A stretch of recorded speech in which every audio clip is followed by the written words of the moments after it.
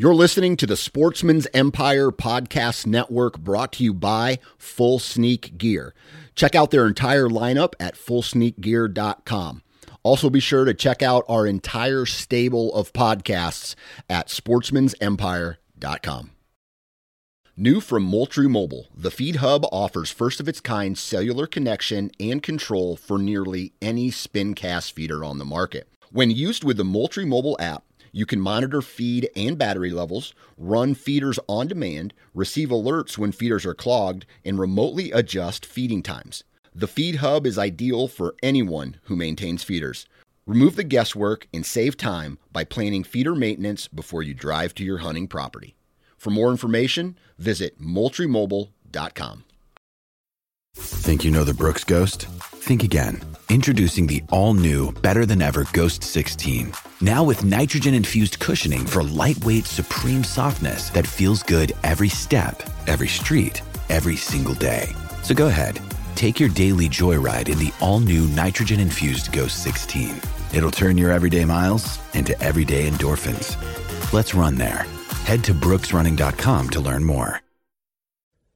This episode of the Sportsman's Nation is brought to you by Outdoor Edge and their complete lineup of replaceable and fixed blade knives and game processing kits. Now, in my bag this year, I had the Razor Pro Saw Combo Kit. It comes in a very compact, handy carrying case, and one handle has the replaceable blade knife and the gutting blade. The other handle has the saw that comes with it. So I use the saw to split the pelvis, and I use the gut hook to open up the cavity, and the blade to start cutting all the stuff out, right? So it makes cleaning a deer very simple, very easy, and the knife is sharp. And if you've ever had to gut a deer with a dull knife, we all know how much that sucks. So take a look at the Razor Pro Saw Combo Kit and head on over to OutdoorEdge.com and enter the discount code NATION30. That's NATION30 for 30% savings on your purchase. You're listening to the Average Conservationist Podcast, brought to you by Go Hunt and in partner with 2% for Conservation. Sign up today to become an insider at GoHunt.com. 2% for Conservation's mission is to create an alliance of businesses and individuals that ensure the future of hunting and angling by committing their time and dollars to fish and wildlife. 1% of your time plus 1% of your money equals 2% for conservation. 2% helps businesses and people pair with conservation causes to support things that fit what they care about. Whether you're into fishing, hunting, or just getting outdoors, 2% can help you not only start giving back to wildlife, but get certified for it. Getting 2% certified means you've made the same commitments as popular brands like Sitka, First Light, Stone Glacier, and Seek Outside in giving at least 1% of your time and dollars back to wildlife. But it's not just for outdoor companies. Breweries, contractors, coffee roasters, and even piano repair companies have earned 2% certification and stand out as leaders in their community for doing so. Businesses that are committed to conservation deserve your business when you shop. Learn more about 2% for Conservation at fishandwildlife.org. That's fishandwildlife.org.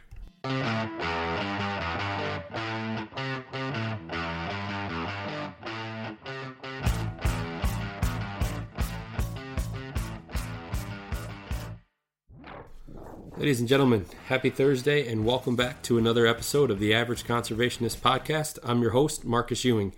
Today on the podcast, I am joined by Brian Donovan, and Brian is the owner of 2% Certified First Light Printing and Graphics. And really, Brian and I get to have a pretty good and in-depth conversation about some conservation issues and projects that are near and dear to him. One in particular is kind of in the works and in the process down there on the Gulf Coast of Florida. It's a project that runs a very high risk of really destroying a lot of the sport fishing and water and the habitat and the wildlife in that area. And it's something that Brian, who spends a lot of time in that area, is very passionate about. So if you frequent that area, or if you know someone that does, this is definitely something you're going to want to listen to and check out and kind of look further into to see what it is that you can do to let your voice be heard to try to prevent some of this damage to this wetlands and this wildlife as it pertains to the Gulf Coast of Texas there. Brian and I also get to talk about, what exactly it is that First Lite does from a printing standpoint, a lot of what they offer their customers and their clients. And Brian talks about some of his, memorable hunts as a kid and what kind of really instilled the conservation mindset in him. Brian is someone who does as much as he can to try to, better the places and leave things better than he found them for future generations as it pertains to the outdoors. So just a really good episode full of a lot of information, especially with some of these projects that he's working on or that he's very close to. So episode 46, Brian Donovan. Enjoy, guys. Before we get into today's episode, though, I want to take a minute to talk about our partners over at Stone Glacier. You guys have heard me talk about their packs and their Bino harness, but if you haven't, definitely be sure to check them out at stoneglacier.com. And also, if you haven't downloaded the app, you can find it on Google Play or on iTunes and stay up to date with everything that Stone Glacier has going on. They've got some new films that they've dropped, new product releases, when products come back in stock. Everything's all right there on the app. So be sure and check them out again at stoneglacier.com. All right, on the line with me today, I have the owner of 2% Certified First Lite Printing and Graphics, Brian Donovan. Brian, how's it going, man? I'm pretty good, buddy. How are you? I'm doing well. I appreciate you making some time today. Absolutely. Yeah, I know. As we were talking before here, we're kind of up against the gun, so we'll kind of jump right into it here. Yeah, and I kind of mentioned it before that given my my company here, I kind of feel like I have a little bit of expertise, so to speak, in the printing and graphics world. So, kind of kick things off here. Tell us about First Lite Printing and Graphics. So, I come like family. It's a family affair. My dad started off at Wallace Business Forms in the 70s, and he was a district manager when in 1987 he started a company called Graphic Products. Went out on his own, started Graphic Products, and I came into the family business after being in some tech startups for a while. And then my dad passed away in 2013. And when he did it, it was kind of an opportunity for me to get a fresh start and do things exactly my own way. So it took till 2016 for that to come around. So we're coming up on our 5th anniversary here. And we do commercial printing, large format, forms and labels, tags, screen printing, embroidery, kind of have our hands in a little bit of anything. I like to tell people if it's got ink on it, we do it. Yeah, there you go. Is there one specific style of printing that you guys kind of specialize in or that you're doing more of, whether it's, and this is for those listening, they're going to kind of scratch their head and be like, what the hell is he talking about? But whether it's, like discharge or, plasticell, anything like that, what do you guys kind of specialize in? So right now, we do a lot of large format printing. So we're doing lots of signs, banners, floor graphics, things of that nature. And that's all UV printed. Mm-hmm. We have a couple of Mimaki roll fed machines. We have some Mimaki flatbeds. And so it's, they're very fast machines. And, in the printing business, the faster you can get stuff done, the cheaper you can make it. So it's a good way to get real aggressive pricing for our customers. And so we do all kinds of store signage and things of that nature. And then, in the lead up to going live here, we're talking about, screen printing and embroidery and, hats and shirts, all that kind of stuff, which was a huge growth segment for us last year. So we're working with a number of outdoor brands as a supplier for them for all of their retail facing, shirts and hats. Yeah. So let me ask you, why do you think that it is, I guess, that there was such a big kind of uptick, especially in like just, your basic hats, t-shirts, that type of apparel last year when, it seems like so many things had just kind of slowed right down to a crawl? Yeah. It was, I think a lot of it had to do with the fact that one, brands, are constantly wanting to stay in touch with their customers. And two, it was a lot easier to do that while everybody's at home, working from home, and everybody's on Instagram, while they should be working. And it was a great opportunity for those brands to be selling that kind of merchandise, because if you're just sitting around the house all day, who doesn't need a new hoodie? Well, yeah, that's yeah. For our listeners, averageconservationist.com if you need a new hoodie. Yeah, and that's kind of what I've noticed over the past year and a half or so, is that everyone wants to be kind of a part of something, right? They want to be able to support, whether it's brands, individuals, organizations, whatever it is. And, at 25 to 30 up to, $50 for, potentially a hoodie or something. I mean, it's a pretty small investment to be able to support, other people that are out there in the industry that have a lot of the same views and opinion, well, maybe not opinions, but views and outlook on, the outdoor space. I think there's been a sort of a sea change. You've got brands like Yeti and Sitka that have created an entire lifestyle as a branding exercise, and that's exactly what you're talking about. People buy in, and they buy in hard, mm-hmm. and they want to represent these brands that represent who they are when they're off the clock, and so. It just drives a ton of demand for branded goods that consumers can buy. Yeah, and especially for like a company like Sitka, like you just mentioned there, it almost like opens things up to a whole new kind of market in terms of their customers, because they make a lot of cool shit that you can wear that's not necessarily subalpine or EV2 or right. Whatever it is, and people still want to be able to buy that stuff even if they don't hunt or fish. Right. Yeah, no, that's exactly right. And they started out just making hunting gear, and when the lifestyle stuff started coming out, you could watch that stuff sell out in real time when they would introduce the lifestyle products. Yeah. So now, Brian, whereabouts are you guys located at?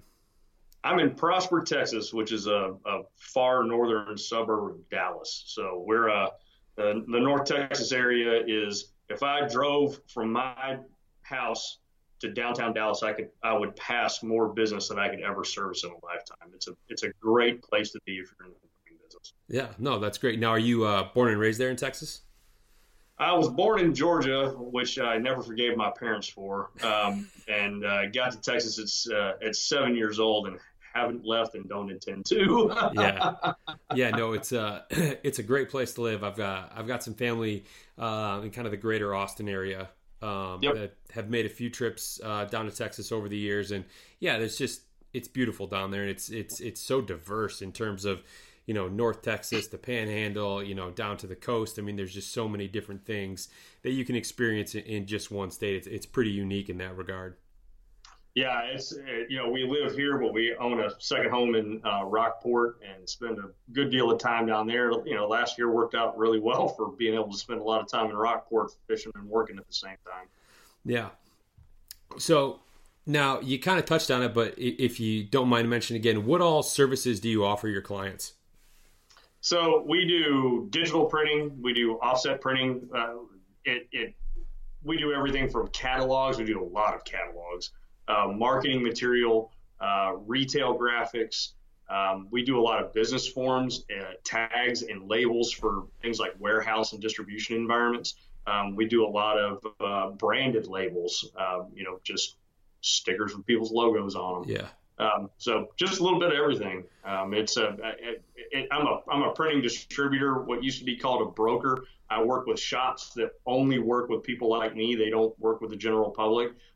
So these direct-to-trade shops, I work with a host of them, and some of these guys are people I've had relationships with, and my dad had relationships with that go back, 40 years. And we work with great people, and it gives us a huge array of capabilities. So it's pretty hard to stump me with a printing project. Yeah. I've got somebody that can do it, I guarantee it. Yeah. Now, did you whatever it is. Now, I know things in Texas are always a little bit different, and I know that correct me if I'm wrong, but I don't think Texas had quite the restrictions and shutdowns and things like that a lot of other states had. But one thing I noticed obviously when the whole pandemic started is, every business, it seemed like, had a new sign to, stay 6 feet apart or wear a mask or, whatever it was. Now, did you see a lot of that type of business come in with people wanting, signage and things like that made? Yeah, absolutely. It was, when it started, there was a 2-week period there where the phone didn't ring, the email didn't go off. I mean, everybody's trying to get their feet under them and adapt to how the hell are we going to keep doing business. And when Texas began to they classified what essential businesses were, and then you started allowing things to open at reduced capacities. And at that point, once everybody kind of had their hands wrapped around the game, then there was a huge spike, especially in social distancing floor graphics. Yeah, lots and lots of those, and a lot of small signage. Same thing, social distancing type stuff. Yeah. So I want to shift gears a little bit here, Brian. And you said you were born in Georgia. You've been in Texas since you were 7. So how was it that you were first introduced to the outdoors? Even before we moved to Texas, we lived in Snellville, Georgia, which at the time was in the middle of nowhere outside of Atlanta. And you could walk to the end of the street and there was I'm looking at it through the eyes of a 5 and 6 year old. To me, it was literally just the edge of the earth as far as open land. My dad and I would go down there, and my dad, we didn't even have a dog. My dad would pick up a 20 gauge and we'd walk down the end of the street and he'd go walk quail. And I'd tag along with a little Red Ryder BB gun. So, I mean, as long as I've been alive, I've been in the outdoors. I've done a lot of fishing with my dad. And then things really got serious when I was 10 years old. My father had hired a guy out of Texas A&M named Jeff Birmingham, who was a gigantic duck hunter. And he took me on my first duck hunt at 10 down on Matagorda Island. And at the time, his father was a captain in the Texas Game Wardens. And so we stayed at the warden station out on Matagorda Island. And we hunted. There's a lighthouse on Matagorda. It's one of the only cast iron lighthouses in North America. And there was a pond right underneath it called Lighthouse Pond, very cleverly. And we were the only ones that were allowed to hunt it because of Jeff's dad. And that was back in the days when a Drake pintail was a 20-point duck. And I've got pictures of me at 10 and 11 years old with a 5-man limit of 5 pintails per man. Oh, wow. So many ducks I can barely hold them up. And after my first duck hunt, I swallowed the hook to my guts. I've been duck hunting ever since. All right. Now, obviously, those familiar, Texas is known for having just this array of kind of exotic animals down there as well. So aside from, waterfowl hunting, duck hunting, what are some of the other animals that you really love to hunt? You know what? I've been to Wyoming a few times, been elk hunting, been pronghorn hunting. I still need a mule deer to finish my Western slam. So I do enjoy hunting Western stuff. I've hunted whitetail all over Texas. My next adventure, I think, is going to be a nilgai hunt. I'm pretty anxious to go shoot a nilgai. There's very few things in the world that are better on a plate than nilgai. Okay. And it's the places down along the coastal bend and in South Texas that have a bunch of nilgai. It's a high rack, ride around, tip one over, drink some beer kind of hunt. There's not a lot of hunting in that hunt. Yeah. You're just grocery shopping with a rifle. Yeah. Which seems super fun to me. Yeah, there's nothing wrong with that. It's a lot better than weaving through the aisles at a regular grocery store. Yeah, and plus, I mean, if you live in Texas, you're not wholly Texan until you've done something hunting wise on the King Ranch. So I really want to head down there. I think I'm going to do that this year. Okay. So you kind of touched on it there, but the duck hunting experience that you had when you were young, would you say that's probably your most memorable hunt, or is there something else that sticks out? Oh my gosh, my first elk, that's a big one. But yeah, you're talking about a literal paradise on earth for a 10, 11, 12-year-old kid. I had at the time, half of Matagorda Island was privately owned. And the public half of that island was our private island almost. There was a rickety ass old pier, which I've got a picture of on my Instagram at Three Curl. That I had to be picked up and set on this thing because it didn't go all the way to the ground, and it was held together with baling wire and linoleum, and it was a damn ocean nightmare. And so we would duck hunt in the morning, and we'd go out on this rickety ass old pier and just slam redfish in the second gut. And then at night, the wardens were like, "Hey, boy, you ever seen night vision before?" Well, of course I haven't seen night vision. Yeah, so I'm you 10. had giant night vision monocular, Gen 1 monocular, that you could go out there and just sit and watch some of the biggest whitetail deer you ever seen in your life walking around that island at night. Wow. And that's where I killed my first deer. I'd been on a couple of this is another super memorable hunt. I'd been on a couple of deer hunts and had actually fired once, and my dad said, "You were so far over, son, I'm not sure that bullet came down in the same county." And so he called Jim Birmingham, Jeff's dad, the game warden, and said, "Brian is desperate to kill a deer. Is there anything down there where we might be able to, get him a doe?" He said, "Let me make a phone call. I'll call you back."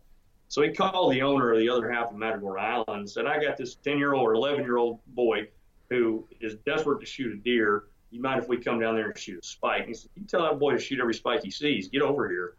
And so I managed to get access to this private half of Matagorda Island and roll down there, and we just drove down the road in a pickup truck till we saw in the back of a game warden pickup truck, old Dodge pickup, and until we saw a spike. Put a sleeping bag on the cab, tipped him over, went back to our side of the island and cleaned him. That's a great story. I mean, especially at that age and being able to experience, like this, pristine area for hunting that, essentially no one else has access to. I mean, yeah, for sure. That would definitely be probably one of my more memorable ones as well. Yeah. And I was just absolutely spoiled, and the older I got, the more of that realization, set in. So that by the time I was in college, it's like, good God, man, that was just like being Huck Finn. Yeah, it's amazing the things that a lot of us have access to as kids and as youth. I mean, I grew up in a rural area in like northern lower Michigan, where everything was 10 or 15 minutes out my door, and I never really thought about it. I mean, in fact, as I got older into my teens and later in high school, I thought, I can't wait to get out of here, right? Like I want to experience more people, bigger culture, just I need to get out of here, this small town living. And then fast forward into my, mid to late 20s, and, I've lived in big cities like Chicago, and I live in kind of Metro Detroit now. And there's so often times where I'm like, get me the hell out of here, right? Like, get me back to the rural area, the area that I grew up in, because there's so much more you can do and so much more that you love that you wish you would have taken more advantage of it when you were younger. Yeah, absolutely. And the older you get and the more you see places like that get used up, and you have fewer and fewer opportunities, and I may be, the last generation that, or we may be the last generation that had opportunities like that, where you could literally just, when we moved to Plano in 1981, Plano was a couple of stoplights. And I could walk out the back door of my house and walk all the way to what is now Frisco, which was nothing but just open, fallow farmland. It had all been bought up by developers, these absentee developers. And so you just grab a Daisy 880 and walk out the back door and see it's sundown, Mom. And so I spent all day, every day during the summer, just wandering around fields with a pellet rifle. Well, hell, now they'd put you on an FBI watch list. Yeah. There's Utes out there walking around with firearms. Yeah, it's amazing how much times change.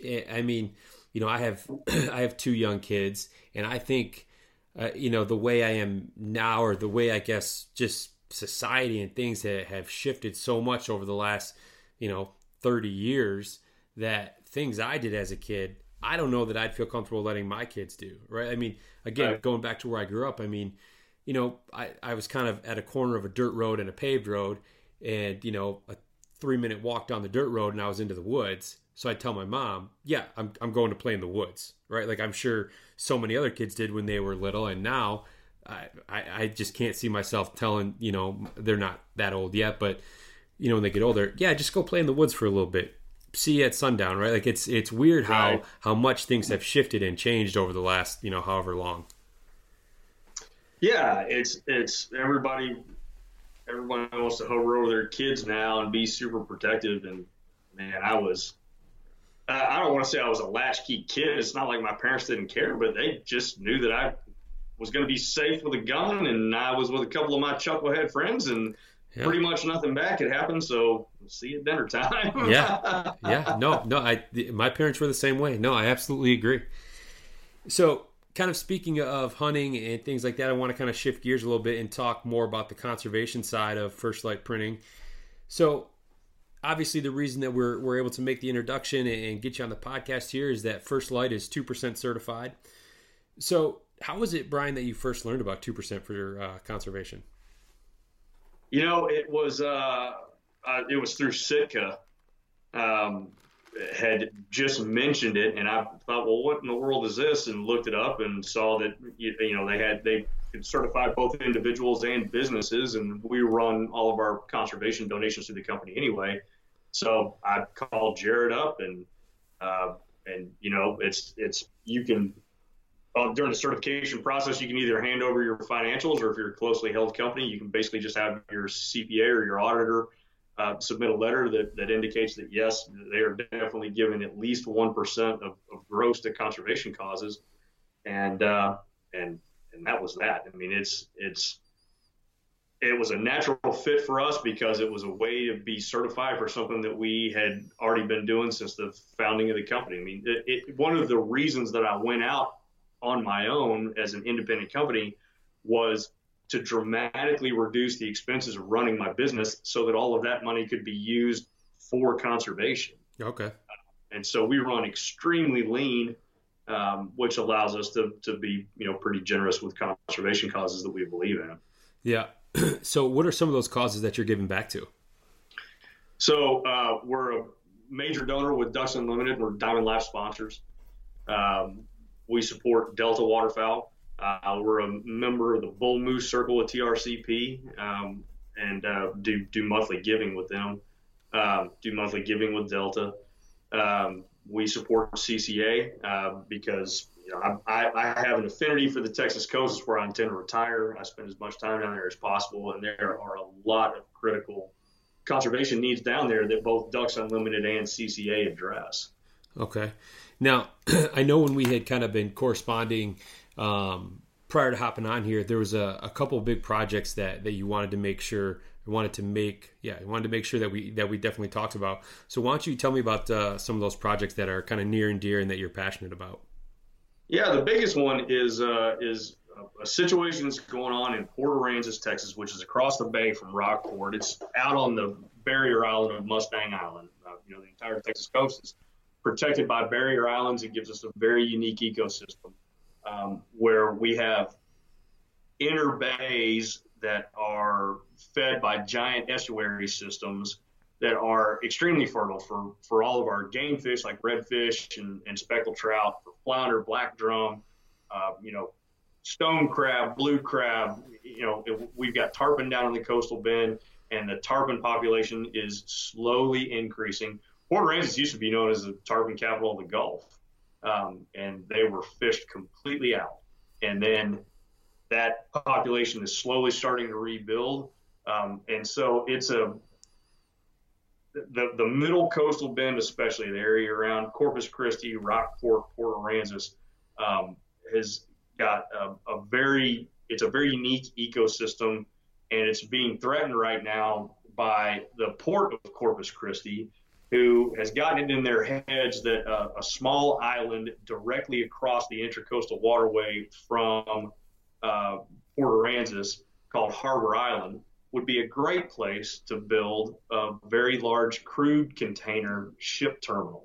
They want to put 2 berths for VLCCs on Harbor Island, And if you don't know what a VLCC is, that Ever Given ship that just got stuck in the Suez Canal is roughly the same size as a VLCC. These ships are over 1,000 feet long, and they carry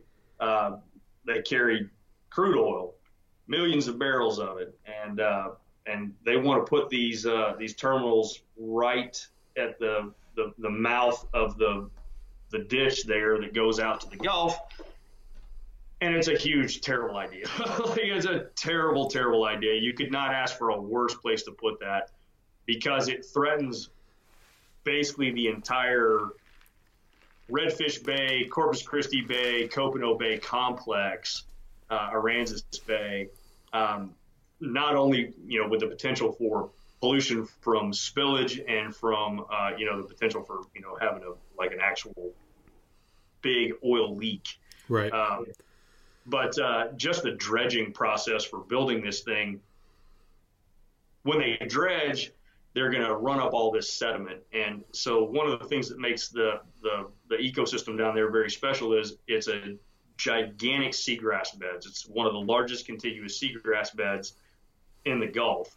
And it's the largest contiguous seagrass bed west of the Mississippi. Okay. And so when you stir up all this dredge material, all that sediment, tidal action will carry that into the bays, and it will kill the seagrass because it shades it out. Yeah, in turn, killing the population that feed off of it or pushing it out. Absolutely. That seagrass supports the entire ecosystem. We have sea turtles galore in that area, plus all the various fish species and crustaceans that we have. And you're talking about wrecking those seagrass beds. Seagrass beds are a little bit, it's a lot like the snow goose situation, right? Upper Hudson Bay, snow geese get in there, they grub while they're feeding. That material, or those plants that grow up there, grow back extremely slow. And so the damage is unrecoverable. It's the same kind of thing with the seagrass beds, because seagrass grows extremely slow, and it needs a very particular set of conditions in order to be healthy and to thrive. And by introducing all of that sediment during the dredge process, you shade that grass out, and it doesn't just bounce back like your lawn. Once it's gone, it's gone. You can look at aerial photos of this area and see prop scars where people have run boats through water that's too shallow, and a prop scar can take 5 to 7 years to heal up. Wow. Just a prop scar. Yeah. And so if you're shading out entire grass beds, they're never coming back. And so we've been active. There's not a lot of places to throw money at that, and so this is more of our 1% of our time as far as lobbying against this thing, trying to get the project killed. And the Port of Corpus Christi is just dead set on ramming this thing down everybody's throat. Nobody wants it except Port of Corpus Christi. Well, yeah, that was kind of going to be one of my next questions was, what are, the locals? And I mean, because I'd imagine, not only from a tourism standpoint, but from, like a sport fishing standpoint, all the guides that are running out of down there that are fishing all these game fish. I mean, you're talking about, the livelihood of, I can't even, I'm going to guess, hundreds of thousands of people at least that's in jeopardy because, the port wants to bring this in. Yeah, the people of Port Aransas do not want this thing. Yeah. The outdoor economy in Port Aransas generates $400 million annually, and 47% of that is nature tourism related. That's everything from fly fishing to bird watching. That area is one of the top bird watching destinations in North America. Okay. And just right there in the immediate area of Port Aransas, you have the Lighthouse Lakes Paddling Trail. You have Redfish Bay State Scientific Area that has 32,000 acres of contiguous seagrass bed. It's part of the Great Texas Coastal Birding Trail, which has 215 species of birds. And you have the Leona Bell Turnbull Birding Center. So it's a very wealthy, ecological area. And now you're talking about not only the physical pollution from having crude oil in and out of there, plus the potential for some kind of a mishap with a VLCC, but you have all kinds of air quality problems as well that are related to loading and unloading these ships, plus the storage of the crude oil that is waiting on a ship to pick it up. Yeah. And And TECQ, which is or TCEQ, the Texas Council on Environmental Quality, just a couple of weeks ago approved the permit, the air quality variance permit for this project. Huh. Yeah, pretty awesome. Yeah, I mean, and like all the things you just mentioned there seem to me they're issues that are, you know, potentially after the fact, right? With storing, with ships coming in and things like that. I mean, that's not even taking into consideration what you had already touched on with, you know, the dredging and the building and all the machinery and equipment that's going to have to be in there just to get this thing constructed. I mean, I'm not an environmental scientist or wildlife biologist or anything like that, but it seems like the potential loss for wildlife is catastrophic for something like this, and it doesn't seem like it's even remotely worth it, or it should even be in consideration. Yeah, and aside from that sort of light attenuation problem that you have in sediment suspension, just the physical aspect of how that shades seagrass, this area has been home to petroleum transport for decades. It's the Texas coast. And we're Texas. There's nobody down here that hates oil. It's just everything has a proper place, and Harbor Island is not it for a VLCC terminal. One of the other problems that you have is you have sort of heavy metal, organochlorines and petroleum hydrocarbon contaminants, all these various things that once they settle into the sediment bed on the bottom of the channel, they're sort of locked in place. Yeah. And it's not really no harm, no foul, but as long as nobody stirs that crap up, it's reasonably benign. Okay. As soon as you start dredging, back in 1988 and 89, U.S. Fish and Wildlife Service did a study at Aransas National Wildlife Refuge, which is just up the bay from Port Aransas, where they had done some dredging, and they went and basically sampled this dredge spoil, and they found that all of these bad chemicals that had been sort of locked in place on the bottom of the bay were 200 to 500% higher in the spoil. Oh, wow. So they drug this stuff off the bottom, and, you know, it's like turning dirt over, and now all the bad stuff's on top. So it's a bad deal for everybody in the coastal bend, but the Port of Corpus Christi does not care about local input. They're going to do whatever they want to do, and they're going to be aided and abetted by the regulatory structures in Texas, which are very pro-industry. Which, again, that's part of the Texas miracle, man. That's why our economy is what it is. Yeah. But there's a time and a place, and this is neither. Yeah. So you mentioned before that there's not really a lot of places where you can give money to try to help fight it. So that's where you've been, you know, kind of getting your hands dirty, you know, doing it more in that regard. But what are some ways, because I'm sure we're going to have listeners who, whether they're, you know, they regular the Texas coast there, or they just know that based on our conversation, this sounds like a bad deal, like you just said. Is there any way that you know of that people can kind of help get involved, even if they're not from Texas there? So there's an outfit called the Texas Coastal Coalition that you can find on Facebook, and I believe they're on Instagram as well, that puts out information. They're keeping their fingers on the regulatory wheel turning for the permits for this thing. And the crazy thing is, it's the Port of Corpus Christi, and they have leased Harbor Island to an outfit called Lone Star Ports. And for some reason, they terminated Lone Star Ports' lease on March 16th, out of the blue. And everybody was ecstatic for about 24 hours until the port came out and said, no. We're still going to build this terminal. We're just not going to build it with those guys. It's like, how awesome. Because it really was like, oh, my God, the project's dead. Yeah, like we did it. Yeah. That joy lasted less than a day before the port came out and said, no, we're still doing this. And so Texas Coastal Coalition puts out, good information about what is going on. And then other than that, there's the Port A newspaper is called the South Jetty. And it's about the only other news outlet that is giving regular coverage to this. It's popped up once or twice in like San Antonio and Corpus Christi, but it's flying largely under the radar unless you live in basically Aransas County. Yeah. So do you have any idea kind of what the time frame might look like for when they would potentially actually start construction on this? The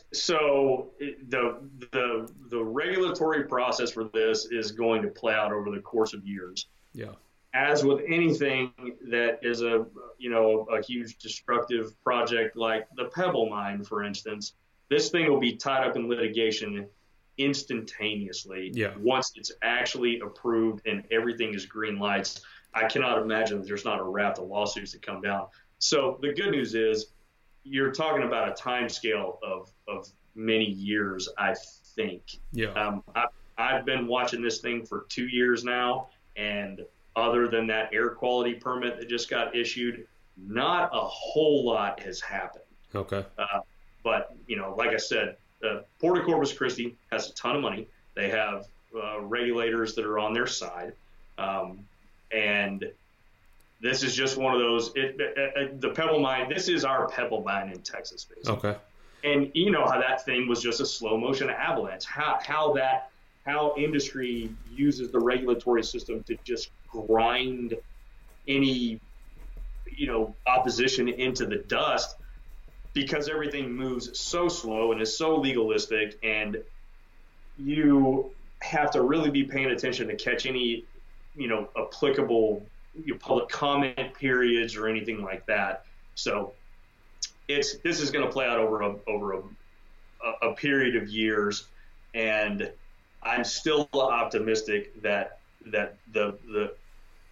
this project can be killed. And there's a win here still for the Texas oil industry, which is to just take this terminal and put it offshore. Yeah. And that's the hashtag that the Texas Coastal Coalition uses, is hashtag take it offshore, because they can build a terminal like 12, 13, 14 miles offshore where all of that oil is still loaded and offloaded, and we're still exporting oil. Yeah. And so the industry can still win without having major negative environmental consequences for a really precious piece of Texas. Yeah.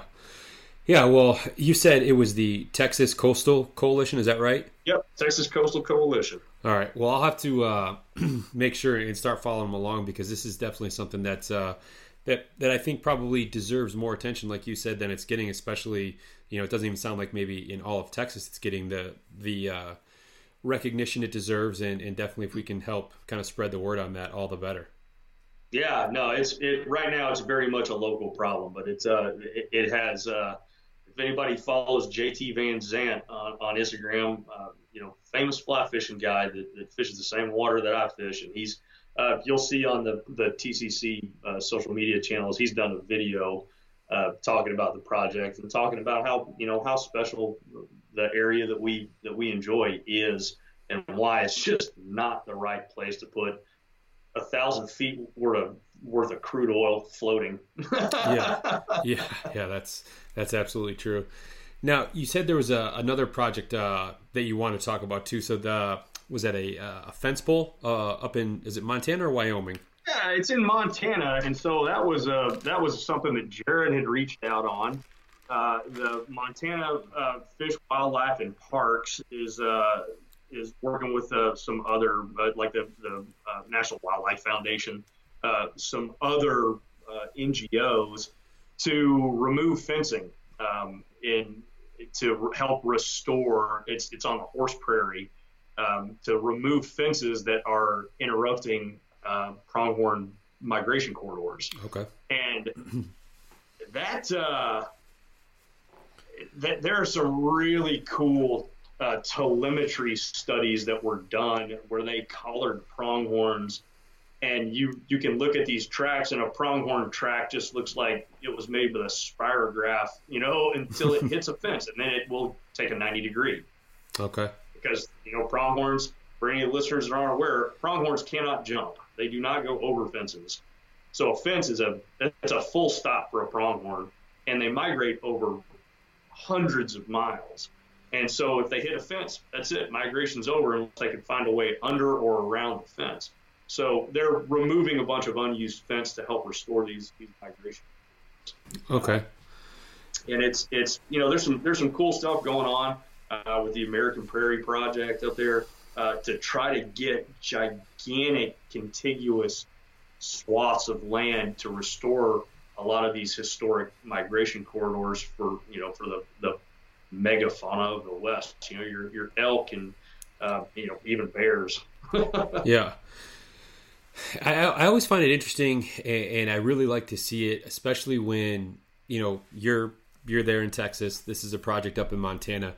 People that are getting involved in conservation projects out of state and that are helping and bettering things that if whether you hunt pronghorn or you have or you haven't, I think that's kind of irrelevant. It's you see this need for the fence pull and the reasoning behind it, so you guys are getting involved. And especially when you start crossing state lines, in my opinion, I think that really kind of shows your true dedication and passion towards conservation, the outdoors, these wild places and habitat that are out there that we all love to enjoy. Because I don't know, based on the work that you'll be doing up there, if you're going to be able to hunt pronghorn in that area or that potential herd, but someone else is going to, right? And that person probably shares a lot of the same views along conservation as you do, so you guys are working together in that regard. And I think that's just something that there needs to be more of. Yeah, and National Wildlife Federation is they've actually just hired a guy named Simon Buzzard, who's going to be the project manager for this. And not only are they going to be removing fence, but there is a way that you can modify a fence where a pronghorn can get through. Okay. And basically, it's by replacing you're putting smooth bottom wire on the fence, right? Okay. And that way, the pronghorn can go under the fence. If it's barbed wire, they won't go under. But if it's smooth wire, they will. Huh. And so this is one of those projects where everybody's on the same team and everybody's going to win here. The landowners that have livestock in the area will still be able to have usable fence, and it's going to be made friendly so that you have, even if it's if these pronghorn are crossing a piece of private that nobody will ever hunt or only the owner will ever hunt, that is a net plus to the entire ecosystem to have these pronghorn be able to move, these 200-300 miles to cross the continental divide during their migration. And so it's helping to restore these prairie ecosystems is to me critical to the long-term ecological functioning of the West. Yeah. Yeah, no, I completely agree. So is this one of those projects that you're going to be able to go out and actually participate in, or is it more from like a donating standpoint or helping, raise funds for it? Right now, I'm just kind of throwing money at it. I'm not sure if volunteers will be allowed to work on the project or not. I want to say that they were looking for some volunteer labor on this thing. Okay. That's a good question to ask either Simon or Jared. Yeah.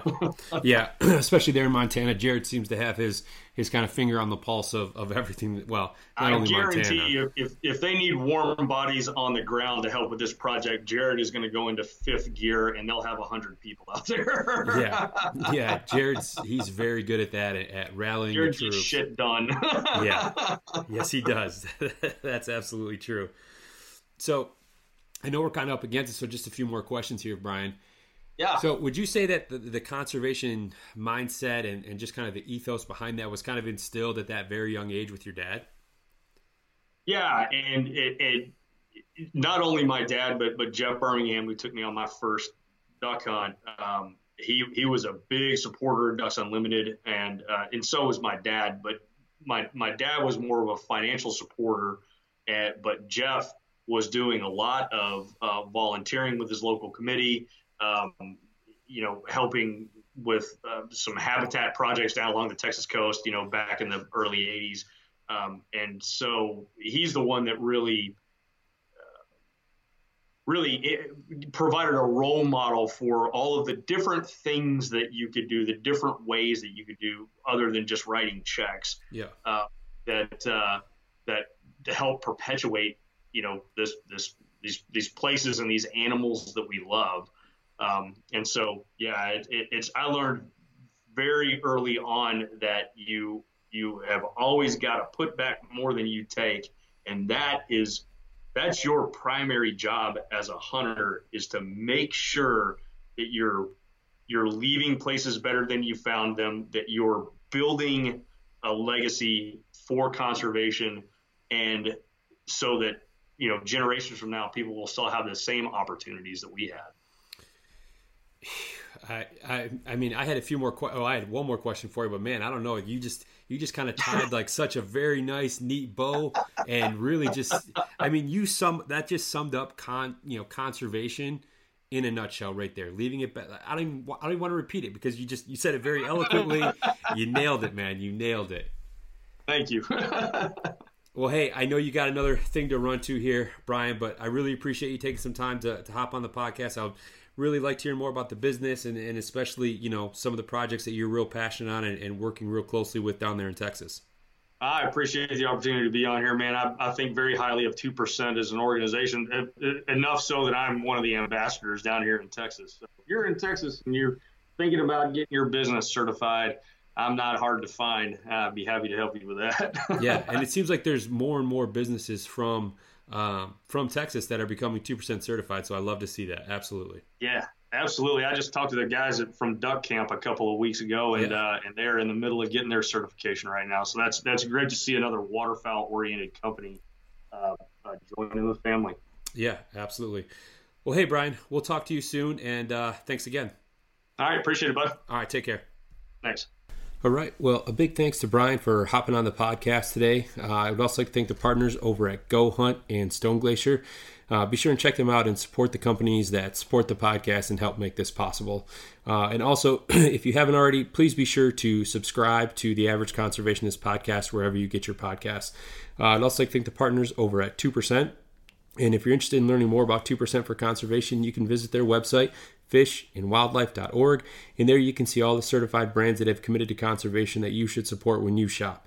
I also encourage you to follow 2% on social media, where they're going to post only positive, conservation-driven content, so you will definitely enjoy that in your feeds. So again, if you'd like to learn more about 2% for conservation, you can look for them online on social media or at fishandwildlife.org. Thanks for joining me this week, everyone. Hope you enjoyed the episode with Brian. Remember, stay safe out there, and conservation starts with you.